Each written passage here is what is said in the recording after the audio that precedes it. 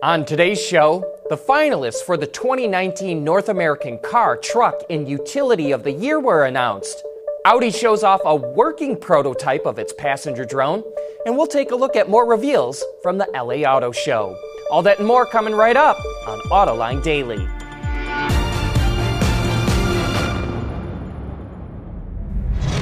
This is Autoline Daily, the voice of the global automotive industry.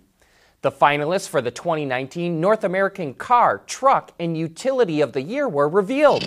On the car side, the Genesis G70, Honda Insight, and Volvo S60 and V60 made the final cut.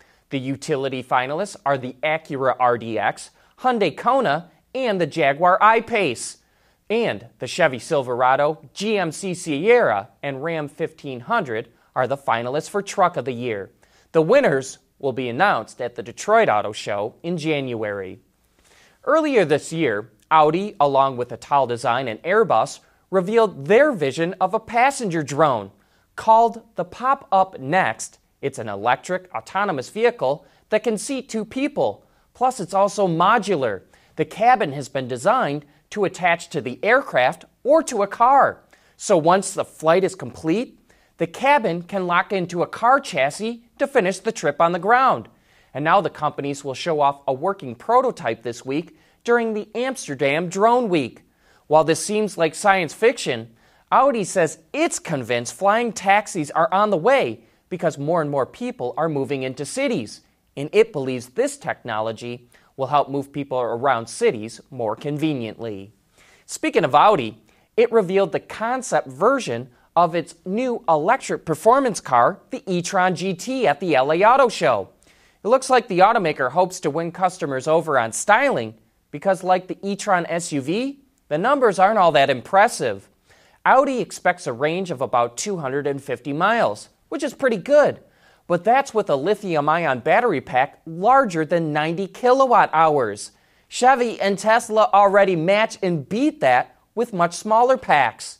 And also, with 2 electric motors producing about 600 horsepower, the e-tron GT should accelerate from 0 to 60 miles per hour in around 3.5 seconds. Still good, but I think this shows some automakers have a way to go before they can catch up with the leaders in the EV segment. And while I wish the designers would have been more clever finding a way to tie the styling to the rest of Audi's lineup without a big useless grille, overall, I think the car is really good looking. We'll take a look at more reveals from the LA Auto Show right after this. Autoline Daily is brought to you by Bridgestone Tires, your journey, our passion. Dow Automotive Systems, advanced materials that deliver better results. Lear, a global leader in automotive seating and electrical systems. And by ExxonMobil. After teasing the vehicle for the last couple of weeks, Kia finally took the wraps off the new Soul. The styling has been updated and its wheelbase and overall length have been slightly increased, but there's no mistaking it as anything other than a Kia Soul. 2 engines are available, a new 2-liter 4-cylinder that's mated to a 6-speed manual or a CVT, and a 1.6-liter turbo inline 4-cylinder with a 7-speed dual-clutch transmission is also offered. An all-electric version will be available. It's powered by a 64 kilowatt-hour lithium-ion battery, but the company didn't announce its range because it's still under testing. The new Soul goes on sale sometime during the first half of next year. And Kia's parent company, Hyundai, introduced an all-new midsize crossover called the Palisade. The 3-row CUV rides on an all-new architecture, and its only engine option is a 3.8-liter V6 with direct injection that's mated to an 8-speed automatic transmission. The setup cranks out 291 horsepower and 262 pound-feet of torque. All-wheel drive is also available. On the inside, it features a 10.25-inch touchscreen plus a 12.3-inch screen for the center instrument cluster. And to make access to the 3rd row easier, you just need to press a button once on the 2nd row seats to fold them up. Every model comes standard with its suite of driver assistance technologies. The Palisade will be built in Korea and will hit dealerships in the U.S. next summer. Coming up next, Jeep makes its triumphant return to the pickup truck segment. Lighter, safer, stronger, quieter, and more sustainable.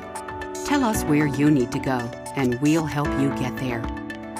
Dow Automotive Systems. We don't succeed unless you do. Mercedes has updated the AMG GT sports car. It's hard to notice any differences, but there are a few tweaks here and there, and the lighting more resembles the AMG GT four-door coupe. Interior enhancements include a 12.3-inch instrument cluster and a 10.25-inch infotainment display. New to the lineup is a more track-focused R-Pro version, which gets improvements inspired by the GT3 and GT4 racing cars. The suspension has been optimized and now features more lightweight components. There's a host of carbon fiber parts and pieces, which not only makes it lighter, but also improves aerodynamics. More weight is saved through the use of ceramic brakes and forged wheels. At 585 horsepower for both the R and R Pro models, engine output is also up slightly as well compared to the old car. Well, the wait is finally over. Jeep took the wraps off its new pickup truck, the Gladiator.